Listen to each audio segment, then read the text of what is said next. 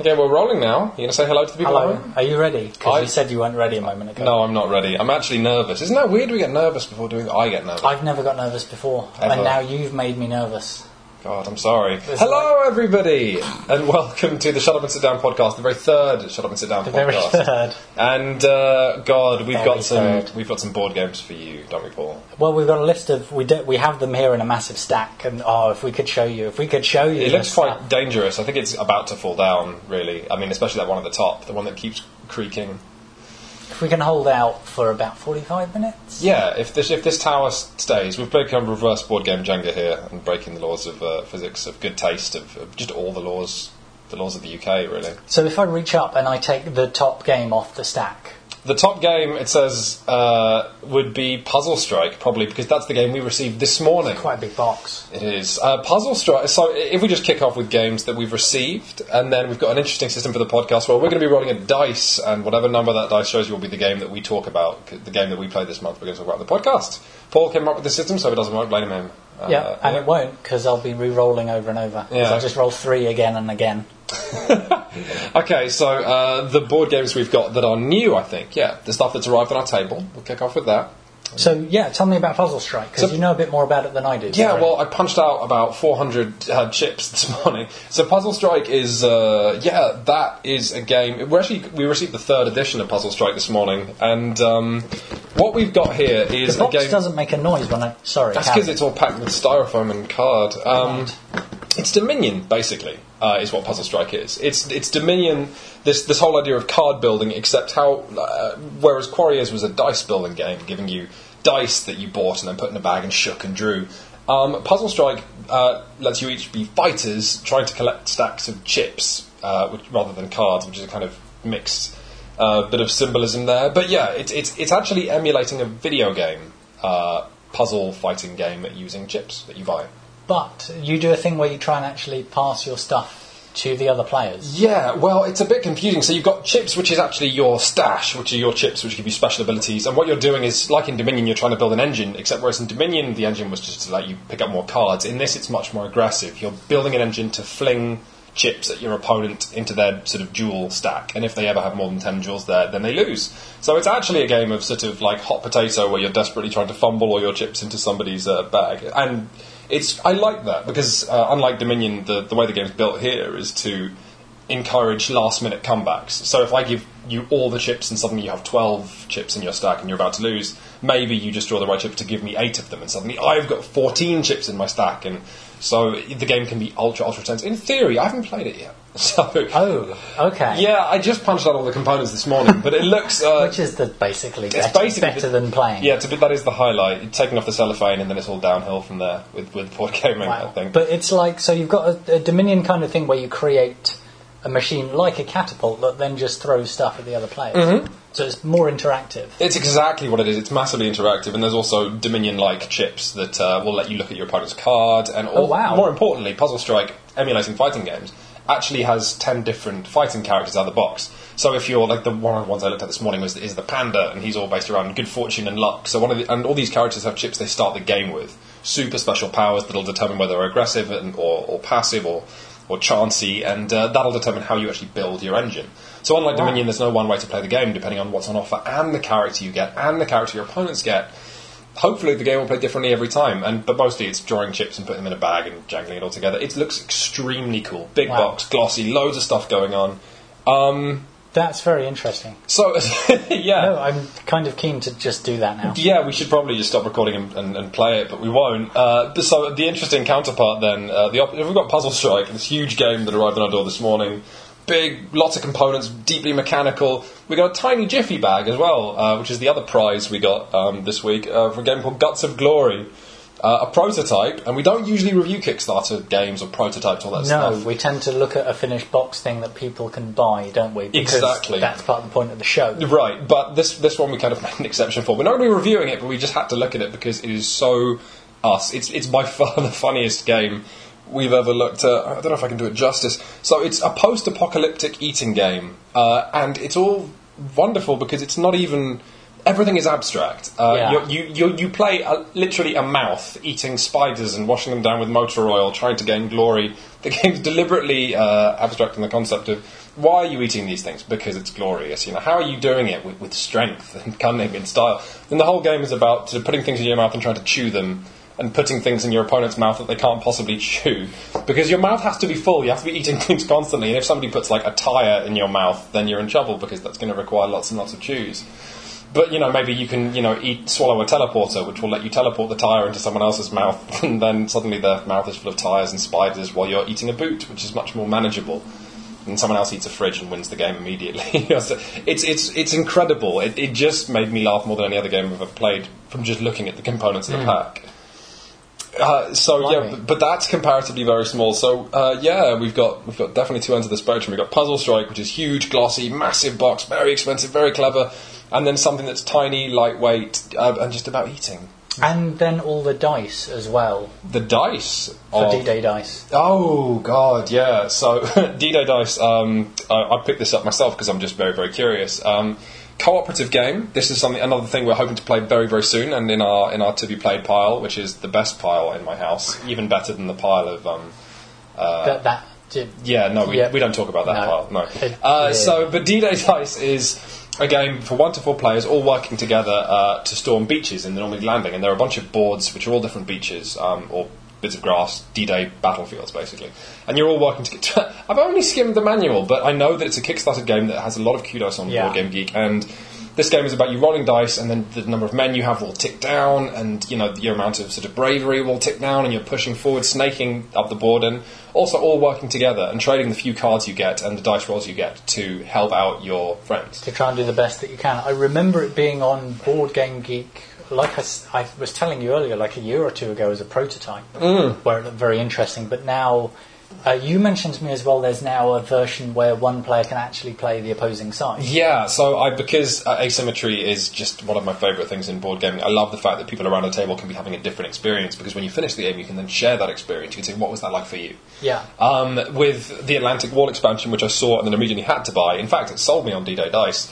It's this idea that another player controls the Germans against between 1 to 4 players. So they're all working and worrying and all this stuff, and then this fifth player, or even second player, is running their own German problems, and then at the end of the game, presumably that player will be able to go, oh my god, I can't believe you didn't make it, you were so close there, and they'll say, what, you seemed really cool and under pressure. They'll say, no, I had German problems.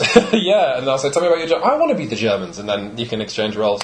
Interestingly, one of the first games we've ever looked at, which is Ghost Stories, has an expansion I haven't been able to play yet, which is Black Secret, or Dark Secret, which lets somebody else play all the ghosts, which is fascinating to me. I can't believe I haven't had the chance to play it yet, because Ghost Story is petrifying. Those ghosts are just inhuman, horrible monsters. And it's a kind of a relentless game. Yeah, of course. That's I remember. So Paul's one and only experience of Ghost Stories, and I feel so sorry for you. You played it a lot more than I have, haven't you? Yeah, and I said, Paul, play this game with me. It will be great. And then what happened was Paul's character spent the entire game in a watchtower ringing a bell. I was good at it though. You were. I never once didn't ring the bell. Yeah, which is definitely one of those problems of co-op games. If the whole table decides what one player's doing would be useful. Paul just keep ringing the bell. The bell sends all the ghosts back a space. To clarify, we had Paul sending ghosts backwards when the object of the game is to kill all the ghosts, and we were just trying to keep them at bay by ringing a bell. It was. I don't know. It didn't work for us. I think our tactic was flawed. I should mention that there's a feature me and Paul have been wanting to do. Every time we meet a board game designer, we ask them how good they are at their particular game. And the guy who designed Ghost Stories told us that, in a really kind of frustrated me, really. He said, actually, he found his game easy, and even on the hardest difficulty setting, he could walk anybody through it. Which makes me love and hate Ghost Stories so much more, because it means that there is a way to do it, which makes me love it, but that I'm not clever enough to find it out, which makes me hate it even more. I have so much of an emotional attachment towards this game. Well, that's kind of like... I'll come on to another game in a moment where that happens to me all the time.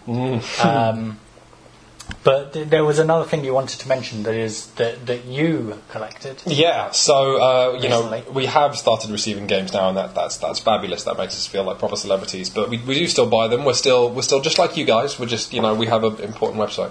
So don't feel bad if you're listening to this. Yeah, no, we all have criminal records and community service and that time. Exactly. Don't talk about that. So the other game I bought was Mission Red Planet. So in the very, very first episode of Shop and Sit Down, we talked about a game called Citadels. Yeah. By Bruno Faiduti. almost certainly got that wrong. No, I think that was probably okay. Cool. I think that's good. So Citadels is a game where ultimately you're all trying to pick which of 8 characters you're going to be. Are you going to be the king and get gold, or going to be the assassin and kill another character? And so it's kind of like, God, how would you describe Citadels, Paul? Well, it's sort of hidden roles, but it's hidden roles making the best of what's handed to you, and then you've no idea who they are. Yeah, exactly. So do. Really, it's a game all about predicting character. Who is he going to be? Who am I going to be? And trying to. It's like a sort of dance, like a knife fight with roles. So that's just a card game, and it's a fantastic card game. But Bruno's gone on to design a game called Mission Red Planet, which I picked up this week.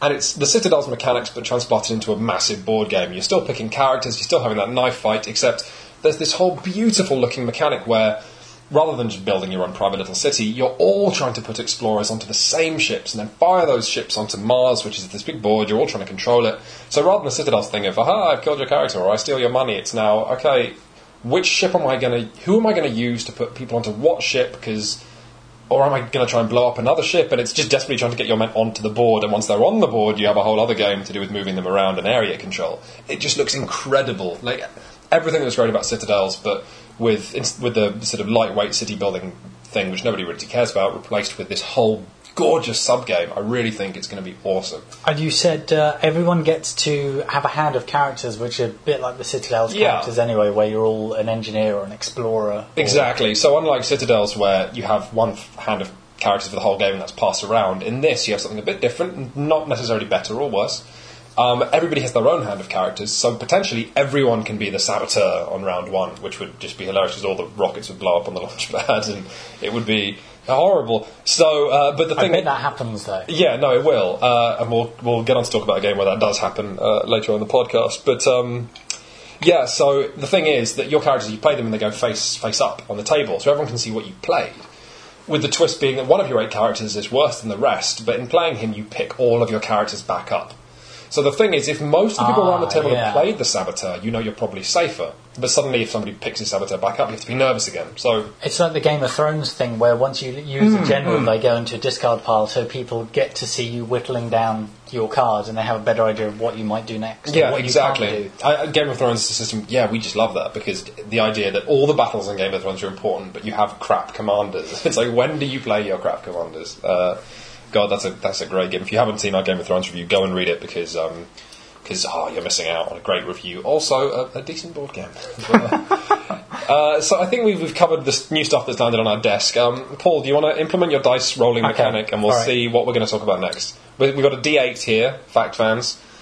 Actually, Paul, before you roll this, I'm going to tell the people at home an interesting fact. I nearly did. No, don't. Oh, that was close. Okay, so everyone at home, here's an interesting fact about how board games are made, about how dice are made, actually, sorry. So you can tell this with your friends. Next game night, you're going to tell them this fact. They're all going to think you're a cool cat. So a friend of mine went to a dice factory and said, and he learned a lot about making dice, and he also learned that this company can only make D6s, so 6-sided dice, on certain hours of the day when the temperature and the humidity is correct in this part of Middle America where the factory is. Wow. Because otherwise the dice don't set properly and they warp ever so slightly. What are they made out of? God knows, some kind of plastic, but they're something. I couldn't tell you. But so my friend learns that the dice have to be mould and they have to be left to cool at a certain time of the day. Now here's the interesting thing. So my friend asks, well, what about all the other types of dice? Don't you have to do that with them as well? And he says no, because people only care if D6s are warped. Any other kind of dice, from a D4 to a D20, D8, D12, I could have just named all of them there, couldn't I? Those dice are rolled less frequently, and people have less of a grasp of the odds of things coming up. So people don't care if they have a D20 that tends to roll 19s and 20s, because they'll assume that's chance. With a D6, we don't do that. But so in practice, D6s aren't well made, are perfectly well made, but everything else isn't. Wow. So I thought that was super, super interesting. The fact that as humans we just don't really care. Which means, people at home, if you have a D20 that you swear rolls ones more than any other, it probably does, and you should probably put it in a fire. I thought that was cool. No, well, I mean, obviously, something like a D20, obviously you want to roll that many times as well to get a good average, probably a few thousand. Yeah, better start now, really. So now we've established that the life we've built for ourselves is a sham. Paul, why don't you roll that dice and we see what we're going to talk about? God, it's not even a very good D8. It's just a dainty one I've had for years. Wonder how loud this is going to be. Paul is 2. The Resistance Avalon. Now, Paul, we reviewed The Resistance way back in Series 1. This is a game of talking. Paul, have you lost the dice? No, there was something on the floor. I don't know what it was. A spider. Anyway, Maybe. so The Resistance is a game of talking. We looked at it back in Season 1. It's a wonderful game. It's actually probably our game that we would use to introduce people to board and card gaming. Everyone on the table is either a spy or a double agent in a future society.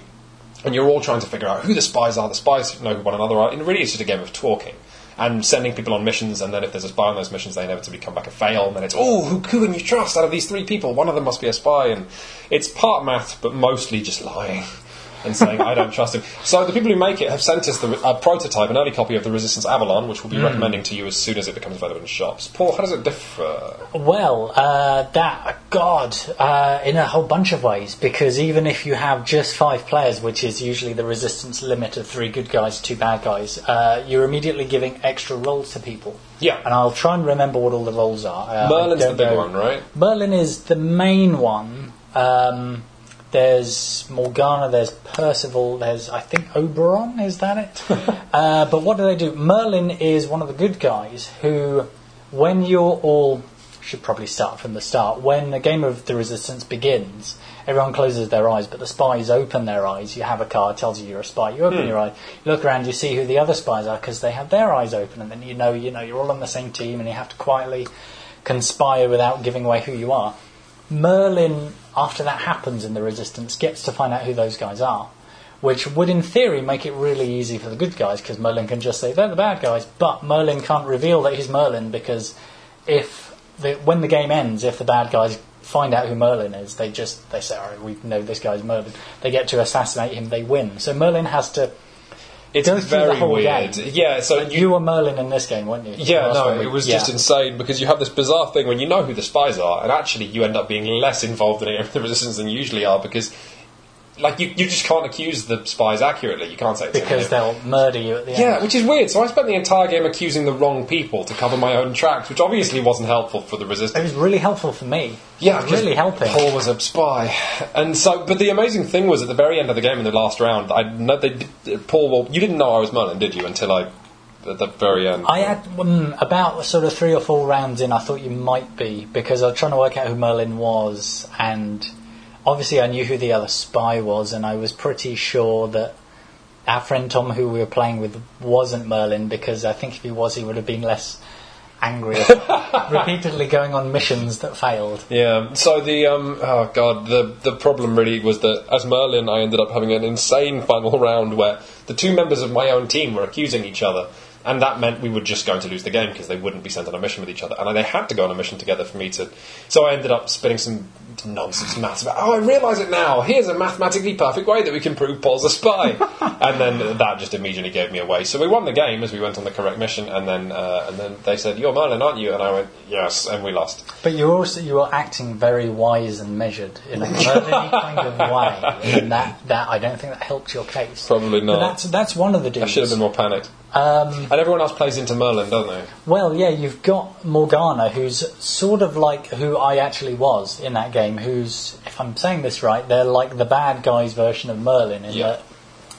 Percival first. Okay, so Percival, after Merlin opens his eyes, Percival opens his eyes and learns who Merlin is. Yes. So already you've got something that's a bit more... He's one of the good guys, obviously. And then you have Morgana, who purely acts as a red herring. When Percival opens his eyes, he sees Morgana and Merlin opening up their thumbs. So he knows one of them is a bad guy and one of them's Merlin.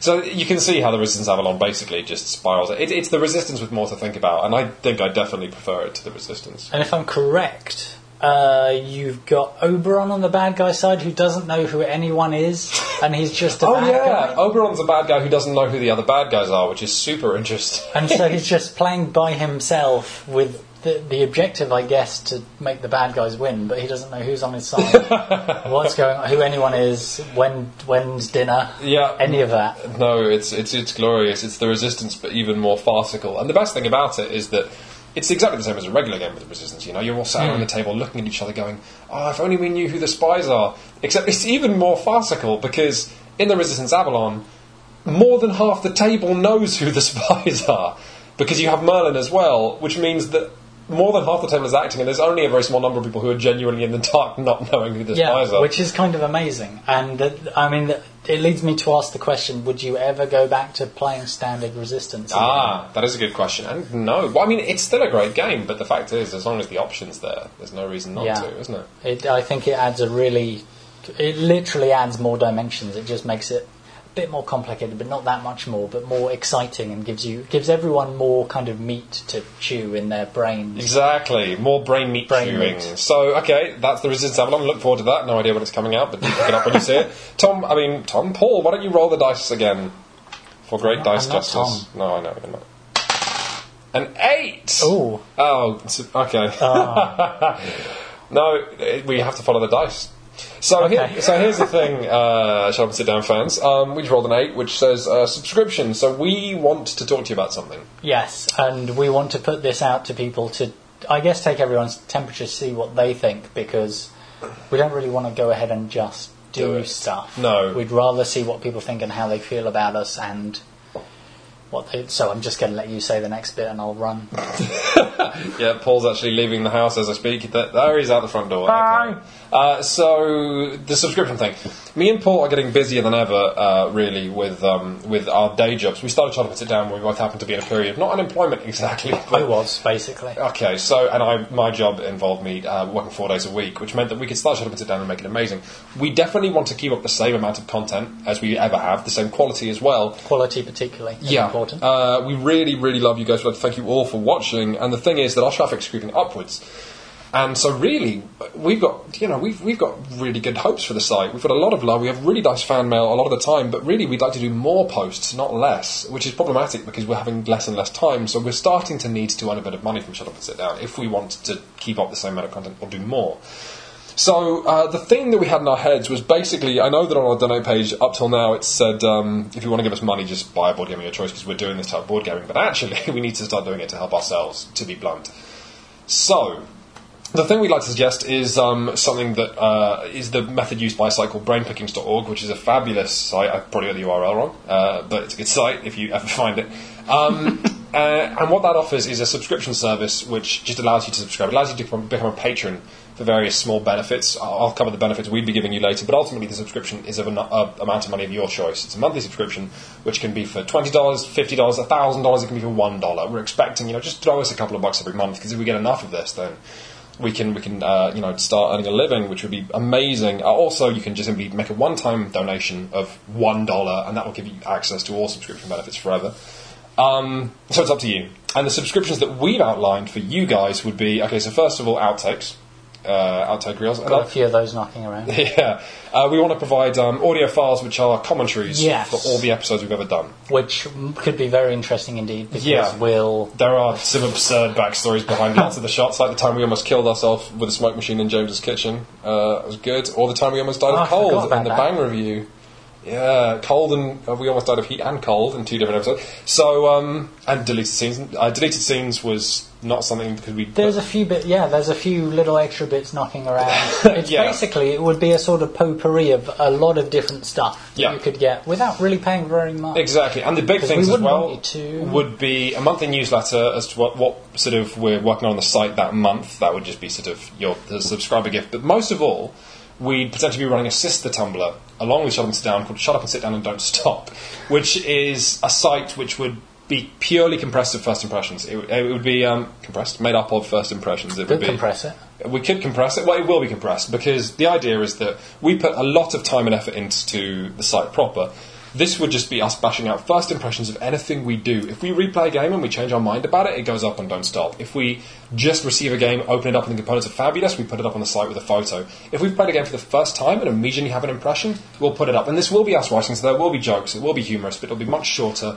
And really, it would purely be a site for people who love what we do and just want more of whatever we can give them. It's like a scrapbook, really, isn't it? Yeah. A gaming diary of this has happened today, I've looked at this, we got that, we've tried this, we played this, here's an idea for next time you play that game. Exactly, this kind of jazz. And so, to clarify, Limes, there might just be, Reference Pair also said he would do a guest post, I think. So that would be very cool. His favourite game is, of course, Bonanza, which is by a famous designer I can't remember the name of. So anyway, the important thing is that if you choose not to subscribe, it wouldn't matter because the site wouldn't at all degrade in quality. In fact, hopefully it would get better, even for people who don't pay. So yeah, we just want to voice this. We want to throw it out there. If you're interested in subscribing, if you'd be interested in throwing us some money, please just post in the comments and let us know if this is a good idea or not. Because doing things like recording the commentaries will actually take a lot of time and energy. So if this is going to flop, we should probably know now, really. So if we see nothing in the comments about subscribing, then we'll know it's a stupid idea and we'll, go back to the drawing board. And we won't be mad. No, I'll be a bit mad. You'll be very mad. I'll throw it. You'll have to give the house back. Yeah, I would. But yeah, no, it's very much a thing that we've thought about for a while, but we don't want to cut people out of anything that we do. We don't want to throw loads of pop-up adverts around, really do. If we did any... Have you just eaten the pen? No, I was biting it and a bit of it came off my mouth. So yes, actually, functionally, I did just eat the pen, which probably speaks of the high tension. So send money now, please, because the situation's desperate. Yeah, so, I mean, it's very much what would you like, what would you be willing to pay for, and really don't also... I'm probably going to get in trouble for saying this, but don't throw huge amounts of money anyway, because... a few dollars does make a difference. Am I supposed to just ask for lots of money? Well, it depends if they're rich. Anyway, look, we've put that idea out there. God, let's get back to talking about board games. Paul, roll the dice. Oh, God, okay. But yeah, just tell us what you think and what you like. And Paul, stop rolling the dice like that. It looks suggestive. I don't know why I'm doing it that way. 1! Paul, take it away. Yeah, so... this is a game that I've talked about a few times because people know that I really, really like it, and it's one of my favourites, or probably one of my top 2. And we hinted about it earlier when we were talking about games, about being bad at games, because I'm bad at this game and I really like it. And the game is Agricola. And I'd like to ask you what you think in a minute. I am fascinated by it. I first played it a few years ago now, and I had an amazing time playing it over about 2 days, and I sort of became hooked, and it was very drug-like for me, and I couldn't stop. So, if you're not aware, Agricola is you couldn't stop? Oh god, we'll get back to that. No, you should probably explain what the game actually is. Okay, yes. Agricola is a game that's huge in Germany. It's massive, possibly the biggest Euro game after Settlers of Catan. It's a game about being a farmer in, I think, 17th century Germany. Something like that, yeah. Yeah, so every player gets their own private board, which is a plot of land on which you can do all kinds of seductive stuff, like build pens for wild boars and sheep, and you can have horses, and you can make bread, and you can get crops, and you have to vegetables, grow your house. Okay, if you want to know what kind of game it is, it's a game that penalises you at the end if you don't have a vegetable. Like, that is the degree of nerdiness that we're dealing with here. But the game is beautiful. It's a worker placement game, allowing you to sort of... You have a limited number of family members, you put them on a central board to gain benefits. Certain benefits or resources. Whether that's that you then, wood or reeds or a vegetable. Or whatever, which of course you then take back to your own personal board and you add to it, whether that's a new ploughed field or a new room of your house or some fences. Some wood, which you then use another worker to turn into fences. And it has a weird tension to it, because you need to feed your family permanently. At the end, yes, you're right. At the end of every season, which is usually, I think, 2 or 4 rounds, the year ends and you look at the amount of food you have, and you have to, as real Germans do, only eat once a year before you hibernate. And if you don't have enough food, you go begging, and that's not very good because you lose victory points. As you said, you also lose victory points if there is anything missing from your farm. Yep, you need to fill up your entire board. You need fruit, vegetables, wheat. You have to have a farm that has everything. Otherwise, you have to have a boar, you have to have a sheep, you have to have cattle, you have to have rooms, you have to have walls, I think, that aren't wood, because that's embarrassing. Yeah, so the thing that... If there's one thing that gives Agricola a spark, it's this idea that this constant tension to A, fill your farm, and B, feed your family. And this weird thing where you can grow your family to do more, but then you need to feed them more, and they're just food black holes which slurp vegetables in. Any vegetable within 3 miles will just be vanished, and your kid will be doubled in size. All that, and the thing that you said, that you need everything. You're aware that whatever is out there, whatever resources are on the central board, you need to grab a cow at some point. and also not eat it. Historically at the end of the accurate, really. And it has room for wonderful combos, like if you insert an entire cow into an oven, then it bursts into food. But the other thing that gives it incredible weight is it's just... I played it for the first time recently, and what surprised me is it's just actually comedically generous with the cards it comes with. So every player at the start of the game gets a selection of cards, minor improvements they can add to their farm, like wells or bread oven. But this deck is huge and it's unique. You also got a massive deck of occupations, whether you're a forester or a choir boy or a postman or anything.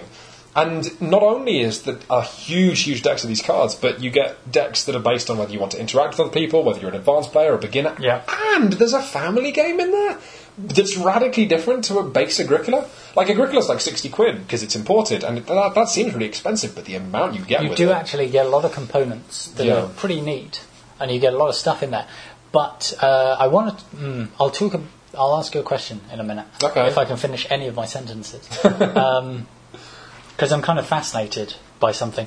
But first of all, yeah, I love how you've got a game where you can actually build up a kind of a farming engine where once you're growing your own food, you can feed your own people, so you shouldn't be taking food off the main board. Once you have a job that maybe gets you food or wood or something, you shouldn't have to take the food. The idea is you're slowly becoming self-sufficient as well if you're playing the game well. It's kind of... The theme is just glorious. It's like... It's one of the best themes of all time. Excuse me. Just... The actual placing of a farm, the putting down of sheep, the wintering, will I have enough food for this winter? It's very, very mathematical, but so evocative. And then there's an expansion which I haven't played, which I believe adds bogs to your farm. There's you need to one harvest peat, two, and you need fire, otherwise you get sick. I am right that there's one with aliens. Yeah. I'm sure I'm right that there's an unofficial one that just adds aliens for some reason. It's true. I don't know why that's happened. What was the question you were going to ask me? Well, it's a worker placement game. And are you saying that you quite like it, then? Well, I'm not going to swear off all worker placement games. Shut Up, Sit Down fans should know that I'm not generally a fan of worker placement games because I find them very passive. I don't like the fact that I'm building up something privately rather than actually meshing and interacting with other players. And that is true. I don't... Which is, I think, a fair enough view, really. It's fine, yeah. I really just play games for... the phrase I've used on Shut Up, Sit Down before is, I think, emotional and mental frottage. If you don't know what frottage means, Frottage. Don't look it up. It's a kind of cottage. It's a kind of... Yes. It's a kind of cottage, and that's what I play games for, to feel like I'm in a cottage with people. Yeah. Imagine I was cottaging with people. Shall we move on? Yes. To where you are, don't look up cottaging either, people. So, God, yeah, I didn't get much out of Agricola. I played it, and I really appreciated it for what it was, but you know what? I don't think I've ever been so impressed by a board game by not really wanting to play it again. Really? Yeah, and it was just a shame. To be fair, the thing that made my game of Agricola even more exciting than the usual game of Agricola was that the person I was playing it with, hi Tom, forgot to put out all of the cards when you're playing with 3 people, additional cards to make the game easier, which means that we were all subsistence farmers for the first half of the game before Tom realised that half of this board was missing. So yeah, it was this thing of me going, oh, hang on, this is really hard. And we all, by the end of the 3rd year, still only had the default 2 character member. Oh None of us had a baby because if we brought it into this world, it would like, yeah, no, I don't even want to complete that sentence. That's incredible. But yeah, it was fabulous, and it made me realise that rather than a game of building up some big glorious farm, I'd actually probably rather play a game of just hand to mouth. That would It's kind of bleak and more exciting. It would be, I think you said this before, it would be the Vlada version of the game. Yes. Would be you just about barely succeed and your farm hasn't burned down. So, well done. The Vlada Tvatel version would be you start with a huge farm and then need to abandon bits of it as members of your family die. And actually, a board game came out recently called Village, which a Euro game, which is sort of very high-profile Euro game in which you control a family. But the cute thing about that, the mechanic people like, is that all of your workers, you like in Agricola, you need to birth new workers, but workers actually die of old age as well. So you have this kind of conveyor belt system where you constantly need new workers, but also they're constantly dying in an attempt to game place on the board and build up your, I believe, village. I didn't know that. Wow. It's the mechanic. Sounds like I might like that. The Hot Wheel board game. Oh, you might actually. Yeah. Maybe you should send an email to the people who make it. Maybe I will. I think they make Kingdom Builder as well, so you can email them saying, I didn't like Kingdom Builder. I didn't say, alright, I said it's fine. I said it's fine, a bit like that time where we said Arkham Horror was quite good, but we don't recommend it. Yeah. And everyone just went, oh my god, they hate Arkham Horror. Yeah, no. And I was like, why are you doing that voice, everyone? Shall I just roll the dice? Yeah. Here we go, everybody. 5. I'm so glad it's not come up with the same number twice. This is something I have to ask, well, I know a bit about. Let's imagine we're on Prime Minister's Question Time. I'm Prime Minister. You're asking me questions about Netrunner because the world's gone to shit, apparently, and there's nothing better to ask the Prime Minister about. You know what? That would be more intelligent than a lot of stuff. But anyway, so, yes, I've heard about Netrunner. It's a card game, but it's not just a collectible card game, but it's not a deck-building game. No, okay, so it's a living... well, first of all, Netrunner was originally published in the late 90s by Richard Garfield, who designed Robo Rally and Magic the Gathering. So he's one of the gods of game design. Yes. Netrunner came out, it bombed. Fantasy Flight have recently picked up the license and have been remaking it. They're selling it as a living card game, which is Fantasy Flight's way of doing card games. It's not a collectible. Well, it is collectible, but the way it works is it all exists in self-contained sets. So you buy the starter set, you're done, you're away, you don't have to buy any more. But they also release expansion decks, which aren't randomised, so they're essentially micro-expansions. Every deck you buy has the same cards for everybody, Right. and then you add that to your game. So hypothetically, you can buy every card they ever release. So it's a bit like buying a regular expansion for a regular board game. Yeah, it is, but with the difference that they don't stop. They're endless numbers of them, one every month, basically. The allegations that I've heard Prime Minister are that it's a science fiction-based board game that riffs somewhat that's off exactly right. William Gibson or Philip K. Dick. Yeah, well, it's the Android universe, so all of the corporations and stuff are named after various science fiction tropes and all that. It's got Wayland Corporation, I think, which is the corporation from Alien. Oh yeah, the android making people, I think. Yeah, so anyway, the way Netrunner works is it's an incredible design. I love it. I love this game. Can't wait till we review it. Netrunner is an asymmetrical card game in which two-player game, which one person plays a hacker, the other person plays a corporation. Now, the hacker's goal is to take agenda cards from the corporation's deck. The corporation's goal is to place those agenda cards face down and develop them by placing down tokens on the agenda cards. So the corporation is trying to develop these agendas and then finish them. As soon as they finish them, the corporation gets the points. If the hacker finds them and steals them first, then he gets the points for that. So you're sort of eating ice at this point. I've just dropped an ice cube. Carry on. Are you having ice for dinner? Please send money now. Here's the interesting thing about Netrunner. The hacker can make runs on servers, which are little sort of piles that the corporation makes of their cards. But the hacker can also perform hacking runs on your hand, in case there are any agendas in there. He can make runs on your deck, looking at the top card of your deck. He can make runs on your discard pile. So if you ever have a hand that's full of agendas and you discard them, the runner can raid your discard pile and just rifle through it looking for agendas. I mean, I watched you play some of it, and you can deliberately sabotage that, can't you, by putting stuff in your pile, hoping people will run into it. So here's the deal. The corporation is ultimately just playing this sort of cybersecurity front. You can put ICE, or intrusion countermeasures, in front of everything, from your hand to the remote servers you set up, and ultimately the runner has no idea where your agendas are hiding. Like, hypothetically, if I'm the corporation and I play, if I draw a hand of crap, like all agendas, I'm like, oh no, I can't do anything with this. And on my turn, I just set them all up in remote servers. You're going to assume they're traps because I haven't even bothered defending them.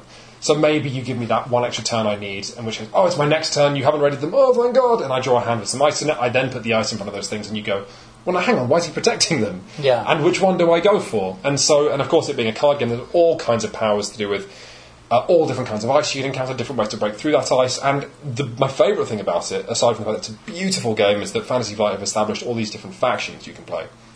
As the hacker, you've got three wonderful choices, one of which is the makers, who just hack because they can, and they just carve up ice, but they're not particularly interested in doing anything else. There's the criminals, who just rob endlessly. They have all the money they need to play with, but aren't necessarily good at anything else. And it's the anarchists, who are my favourite faction. And they do beautiful stuff. Like, one of the first cards I played as the anarchist faction was a nightclub, with flavor text that was like, it's a great place to go to lose yourself, and the thing is that you go there and it gives you money, but you lose time. Or it'd give you cards, like contacts, connections, but you lose time. Yeah. And then I realised about halfway through the game that there's no way to actually not go to this club.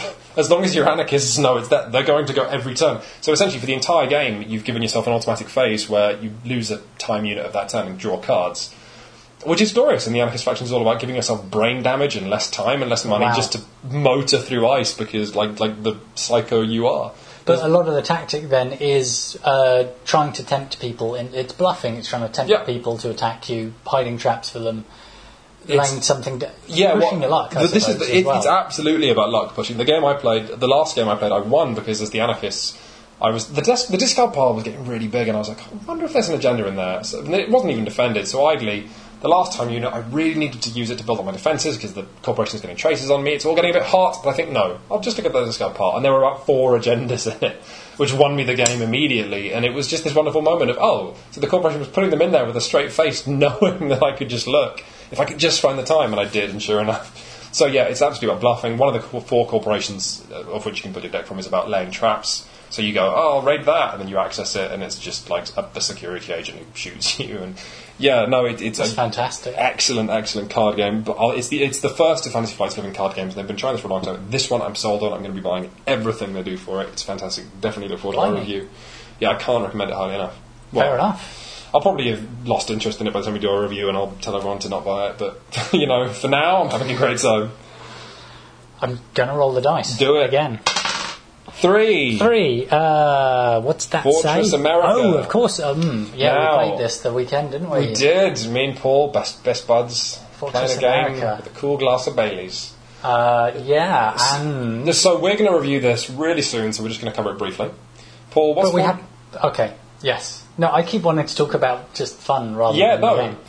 How would you describe Fortress America to people at home? It's a bit of definitely a certain kind of survivalist's fantasy in a way. America is under attack from all sides immediately by everybody, from the south and the west and the east, from powers that aren't named, and the idea is they're all hitting the shores of America and running in, and the American player, if they can either hold them out, well, no, you have to hold them out, don't you, for 10 turns as the American player. And if you can do that, then you've won the game. Whereas the combined cooperative forces of all the other sides... which is 3 players versus 1 in this case, which is super interesting. Yeah, it is. It's very interesting. They're trying to seize, if I'm right, 18 American cities, and they'll gradually work their way inland. And at the start of the game, everyone starts up with loads of troops on each side, but you gradually whittle them down. The Americans gradually gain partisans as the game goes along, which aren't quite as effective as helicopter gunships, but they're quite good. And the Americans also build mega lasers, which just shoot everywhere across the board. And so you end up with this game that I think it's deliberately designed to seesaw, where initially America is being absolutely pummeled by combined forces from other, all around the globe. Yeah. But as your troops get whittled down, as America gradually recruits more partisans, turns more of the lasers on, plugs them in, shoots back, the seesaw starts to tip. Yeah, no, it's unreal. The 18 cities thing was great because by about the 10th city, the person playing America in our game was just saying, I've lost. And we were saying, no, keep going, I might as well keep going. Yeah. And he went on to win the game because the game is so slanted in those early stages to you lose a city, lose a city, lose a city. You're losing 8 cities a turn and you think, oh, well, I've lost, haven't I? And then actually it goes from 8 cities to 4 cities to 2 to 1, at which point they've taken all the cities near their attacking borders and they're just crawling inland. Because I was attacking from the south, I was gradually running out of guys. You got your supply lines cut at one point. Yeah, which is amazing because America doesn't have to worry about its lines, but all the attacking forces do, and if America actually severs you from your invading coast, then men just explode like pinatas. And then on the east coast, resistance fighters kept appearing and retaking cities. Yeah, and then we realised on the very last turn of the game that there was no way... Because the other cute thing is if America ever manages to retake one of these cities, it gets an extra reinforcement card, which is huge, which means even more partisans pop up. So if America can just take 1 city back, then maybe next turn you can take 2, and then maybe 8. And so, yeah, it's glorious. We've never played a game with a sense of pace like it. And also just lots of... It's a lot of figures. It's kind of classic Ameritrash in a way, isn't it? It's loads of figures, loads of production, and a few sort of randomised events. But I think the design's good enough and the balance is good enough in there that it's actually quite good fun as a light war game with a lot of dice rolling. And I think a lot of serious gamers might turn their noses up at it and say it's too silly. It is. It's tremendously silly. But you know what? I like it because as a piece of game design, it just has that pace. It's so weird. I mean, I had fun. Quite good, yeah. It's good fun. I'll tell you what, screw Las Vegas. I will never look at Las Vegas the same way again. Not on a globe, not if I go there in real life. Oh, that was amazing, yes. Yeah. The way that your forces sort of washed over it and washed past it. My Chinese somehow managed to turn Las Vegas into the Somme and just... Men died. I don't even know what the hell you could defend. I just imagined an American in every single hotel room window in Las Vegas with a sniper rifle. Yeah. It was horrible. I just couldn't take it. The entire game I was trying to take Vegas. And didn't something happen at the very end where suddenly it burped up hundreds of soldiers? And, they all came out the casinos at the end of the day and saw America had been invaded. Yeah, emerging from their gambling binges and then promptly kicked in the heads of the 2 Chinese troops left. Wow. God, yeah, weird game. Let's roll the dice again. Okay. We're doing well. Not much to cover now. 3, Fortress America. So Fortress America is a game about... we played this the other weekend, didn't we? Yeah, we did, yeah, and you invaded... I can't do this, I'm sorry. Alpha. Roll again. 4. Libertalia. Talia? I don't know. Who cares? Libertalia cares, probably. So, Libertalia is a game that I've been playing recently. Paul hasn't had the pleasure because he's been face down in a lot of work recently. You like it though, there's pirates. They work, yeah. I mean, drugs is my work. I investigate drugs. Investigate what, where? Who? I have to test them all for the local dealers to confirm for the police. Are you saying you're a mule? I'm like a drugs dog. I have to sniff the drugs, and I wag my tail and I say, I don't want to know about this. You're a dog that talks? So Libertalia, oh god, Libertalia is I took some before we started. Do you want some? No, I just want to talk about Libertalia. So Libertalia is a game that landed with us recently. It's super cool. We're really looking forward to reviewing it for you guys. Definitely one of, I think, if not in the top 20 games of the year. It is a game where everybody plays pirates, and you're all attacking ships, working together to raid ships. And at the end of the game, which is after you've raided a total of 18 ships, so that's a long-ass campaign of pirating. It takes about an hour of real time.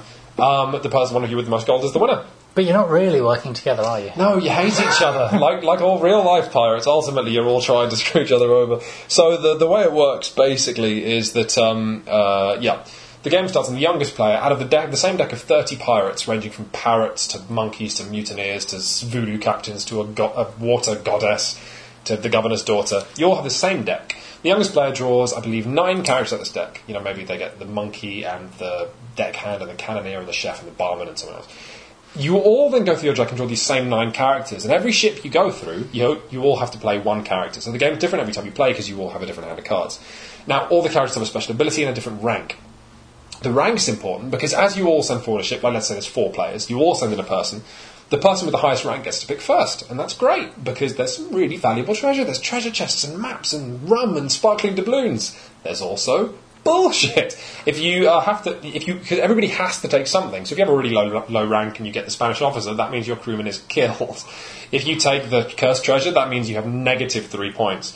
But I mentioned they all have special abilities, right? Yeah. So, for example, if you play the monkey and the monkey survives the boarding action, then all the cursed relics you picked up throughout the entire game get passed to the player on your left. For example, if you play the preacher, then you remove all the treasure on that boat you're invading but 1 piece.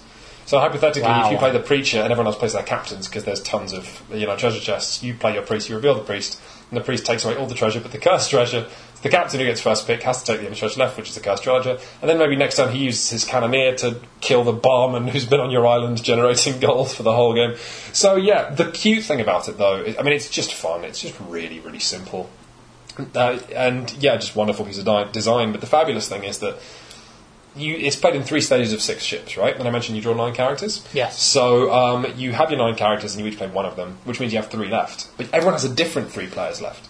Then the youngest player draws 6 new characters and you all add into your hand, but now you've all got very slightly different hands because you didn't play those 3 characters. Maybe somebody has their monkey left. Maybe they keep that monkey to the very end of the game. So that's another tactic, is you're trying to manipulate the characters that you've got. Yeah. So for example, let's say you've got a mutineer who kills off any characters that you have that might otherwise survive, and you think that sounds pointless. But then in the last turn of the game you get a voodoo doctor who, when you play him, gives you 1 gold for every character in your graveyard.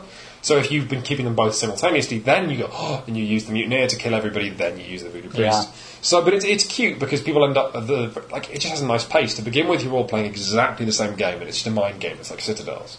Then, by the second round, things start varying. By the third round, it's just an endless game of people revealing a chef, and you go, you had a chef? Why didn't you use that? And bickering, mostly. A lot of bickering, a lot of fun. It's just... there's not that much to it. We cover so many games, last episode we did Middle-earth Quest, and it takes so long to explain why it's cool. Libertalia, you just go, here's the setup, it works, it's fun, it's a card game, there's a board, the components are cute, you'll buy it, you'll have fun with your friends, you'll laugh, you'll drink, that's it, and that's really great. It's just a lovely, lovely piece of design. That's very conclusive. Yeah. I don't have any questions about that now. I feel like I've just had a game. You could ask me what the governor's daughter does. So the governor's daughter doesn't do anything at all unless she's the only governor's daughter on the board, at which point she's worth 12 gold, which is a game-winning amount of money. Which means if you reveal a governor's daughter, everyone else goes, and then quietly tries to bump her off so that they can then play theirs. Or if you get the governor's daughter and then sit on it till the very end of the game, you can suddenly reveal it on the last turn, and she's worth 12 gold. But we don't recommend sitting on any governor's daughters, do we? No, not after the last time. I really thought that... Well, never mind. Let's not talk about that. Shall I roll? Yeah. 3. Fortress America. The thing is, we played Fortress America last weekend, and it's an interesting game, isn't it? 6. Language. Language, it says on the piece of paper. It's like opening your philosophy paper at the end of term and picking a language. Well, this seemed like a fun thing to talk about before we were coming up the list. It was more something that we were just bouncing around that I thought was based on the interesting story that you told me about. Yeah, Tell me the story first, and then I'll say like my side of the. Yeah, okay, let's go for it. So this will be a cultural exchange. So I was in my game shop this weekend, and I was talking to them about how, because I'm going to do a talk at Nottingham's Game City later on this week about how board games are in a kind of golden age right now. I'm doing homework for it, and I was talking to the guy who runs the game shop and saying, board games seem to be you seem to have more than you ever had here when I was a kid. Yeah. And he said, well, no, we didn't. And then someone else in the shop mentioned that in their local games club here in London, in Finchley, anyone who's been playing games during the 90s actually speaks German because they learned German so they could sustain their board gaming hobby. That's the degree to which board games have come in the last 15 years. Now we have a board game shop with everything in English, but 15 years ago, only Germany was doing this. And the people who do what you listening to this podcast, or me or Paul did, they were so into this hobby they actually had to learn another language, which I found fascinating. Well, you were saying they had to grab cheat sheets or things like that. Which would be the simpler way to do it. Yeah. So you buy a game at the board game shop, and then here's the English manual. It's a piece of printed A4 on my dad's computer. And you're going home and you're doing your best to match them together and do, like you say, rudimentary German, trying to learn some of the phrases for next turn and starving and shit. But I mean, you're right that I think we're in a really good time right now. We're very lucky with the way that things are. It's the police. We're very lucky because there's so much more available, and it's so much more available locally. I remember like 15 years ago as a kid trying to buy board games that were £60 on import for a pretty not very big board, not like a £60 big massive good quality, just an average board game with no plastic stuff. Everything was cardboard, and it was 60 quid because it had to come all the way from Mars or somewhere really far. Yeah, the production quality is getting so much nicer as well, with like loads of stuff being done in China and then nice wooden bits from Germany. It's like, yeah, I think if everybody listened to this, we'll probably be talking more about this now, because actually it's fascinating. We only got into board games recently, but we're discovering really that this hobby that we've walked into is newer than we thought. It's kind of amazing, because I mean, we've touched on it. We touched on it when we were kids, didn't we? And there were things that we both did, but it was a lot more niche, though it was a lot narrower. Now is an amazing time to be getting into it, and a lovely time to be doing shut up and sit down and trying to grab other people and saying, guys, please try this. Yeah, look at this. Especially so because the sales figures seem to be increasing. Which is nice, because people should be rewarded for making good games. Yeah, but it means that we'll be getting even more cool board games down the line. But yeah, no, I was just going to say, it's a bit nerdy now, isn't it? On Board Game Geek, the whole translation for every game, they tell you how translatable every game is. Yeah, which seems kind of crazy now, but actually it's more relevant now we know this. Yeah, a few years ago it would have been more of a thing to say this game might not be available in other languages. Here's how easy it is to translate, because something like Castles of Burgundy, which we really, really like, we really recommend that game, has no writing anywhere, almost language none. On the board, just a manual, just numbers and tokens. Race for the Galaxy is the same. And then there's... It's just got a few symbols, mostly. I suppose it does have quite a lot of text. But yeah, all the same, it's funny seeing board game designers actually... It's one of the ways that board game design is advancing, that actually people are doing a lot of pictographic stuff now, which is cool and interesting, and we could probably, I reckon 10 years from now, pictographic stuff might be even bigger than it is. But I mean, you might well be right. It paints an interesting picture of like walking into a bar in Morocco in the year 2020, and there's a bunch of people playing a board game, and you can walk up and sit down with them because you know what I don't know. Even though you can't speak the language, you know what all the symbols mean on the card. Yeah. Well, actually, Perudo is a dice game called Liar's Dice. They play at the Pirates of the Caribbean. It's a fantastic dice game. But yeah, I've actually when I used to do travelling, I went into a club in China, and Perudo's really big in China. And I had my favourite ever story travelling. God, this actually foreshadows my board game career, but my favourite ever travelling story was walking into a club in China and playing Perudo with people who I didn't speak the language with. And then we exchanged cigarettes. Because all you need to do is a symbol for the number. Yeah, exactly. You just use sign language with your hand for the number, and then you can just play Perudo with people. It's kind of amazing, really. Grew up on the other side of the world with you. Yeah, no, it was really, really cool. Although the opposite to that, I've just remembered now, it's popped into my head when we were talking about Twilight Imperium earlier, before the podcast, was, there are some really text-heavy games out there where the game is actually a hell of a lot easier because there's so much text on a card in the game. You pull something out of a deck, it tells you what it does, you don't have to go to the manual.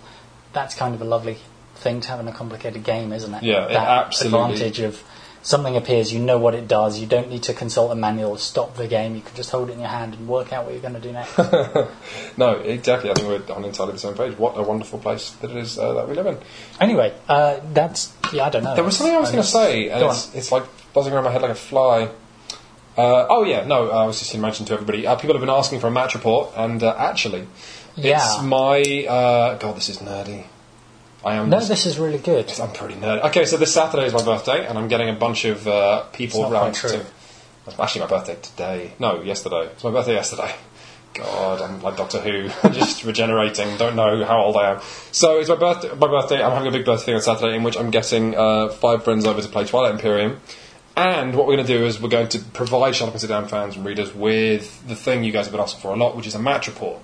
We're going to do a video with diaries from all the players, all 6 of us, and showing the map and like giving you a kind of documentary style thing of what happened in our game and why Twilight Imperium is cool. I think TI is a great game for it because it tells the best stories of any game. It tells really good stories. It's visually lovely to look at. Yeah. There's a lot of plotting going on behind the scenes and negotiations and deals being made and broken. No, it's definitely the best game we've ever encountered for like a diary style thing. That, except maybe like Fiasco. Oh God, yeah. But no, I think it's going to be really good fun, and I very much look forward to doing it. And when it's done, I think all of you should watch it at least about 10 times. Yeah, no, yeah. And if you don't, you can't come back to the website. No, because we'll how will we keep them out? Can you do that? There's one thing left on our list. All right. It says here, number 7, Mage Knight. Paul, roll a 7. Oh my God, he rolled a 7. Wow. No, hang on. Paul, they can't tell what you're rolling. It's 4. 7! There we go. Okay, wow. That wasn't tedious at all. So, Mage Knight, I want to mention because... there's an expansion for Mage Knight. So, if you haven't heard this, if you're listening to our podcast on the way to work, park the car. Or if you're standing up, working at your job, putting eggs in egg cartons, sit down. Put the eggs down, sit down. Yeah, put the chicken down if you've got a job handling chickens. And if you are seated in your car and not driving and not about to be run over, we should tell you that an expansion for Mage Knight's coming. You may be surprised by our enthusiasm because you remember Mage Knight as the game we told you basically not to buy in episode 2, season 4. Yes. The thing is that I think we didn't make clear is that we said Mage Knight was absurdly complicated and we described it as a board game. The thing is that myself and Paul are board gamers. And so while we were kind of playing down our excitement and enthusiasm for Mage Knight because it's so complicated, we still love that game. Even if we don't necessarily think that everyone out there should buy it. And so the fact that there's an expansion coming has made me super pumped. This is built on the fact that we heard a story that originally Mage Knight... Mage Knight has loads packed into it already, which is quite clever. It's got it's got the deck building system. It's got the scenarios, it's got loads of cards, 4 characters. But Vlada was originally going to, we were told, put more stuff in the game. And I think this kid said, no, you can't put that much in the game. It'll collapse into a black hole and kill everyone. Yeah, it was exactly what they said. Yes, but no, this is a true story. One of Vlada's co-workers, who watch Chat Games, who we absolutely adore, Philip, if you're listening, we love you. He told us that Vlada's pitch to WizKids was so big and so complicated that they had to break it down into bits. So this expansion is the rest of Mage Knight. Really, yeah. We don't know how big it was. So that's going to be like incredibly exciting, and also it's going to make a game that we complained about being too big and too complicated even more big and complicated. So I'm looking forward to that. Yeah, if you don't like big and complicated games, don't get it, and if you do like big and complicated games, then look for it and buy Mage Knight if you haven't done it already, because it's useless advice, isn't it? If you like this kind of thing, you should get it. Yeah, it is. Well done, Paul. Those police, I don't know if they actually stopped outside. I think they're surrounding the house now, so this would be a good time for us to go. Okay, yeah. If I sniffle this now and it's inside me, they can't. No, good idea. I'll just go back to being like a police dog. Okay, you do that. Okay. Yeah. All right, everybody. If you don't understand what's going on, it's because you're dreaming. You're about to wake up. None of this ever happened. And you're going to wake up and it's going to be fine, and you're going to go out and buy Mage Knight. Okay, bye, everybody. Bye. I'll turn off the lights. Okay, shh.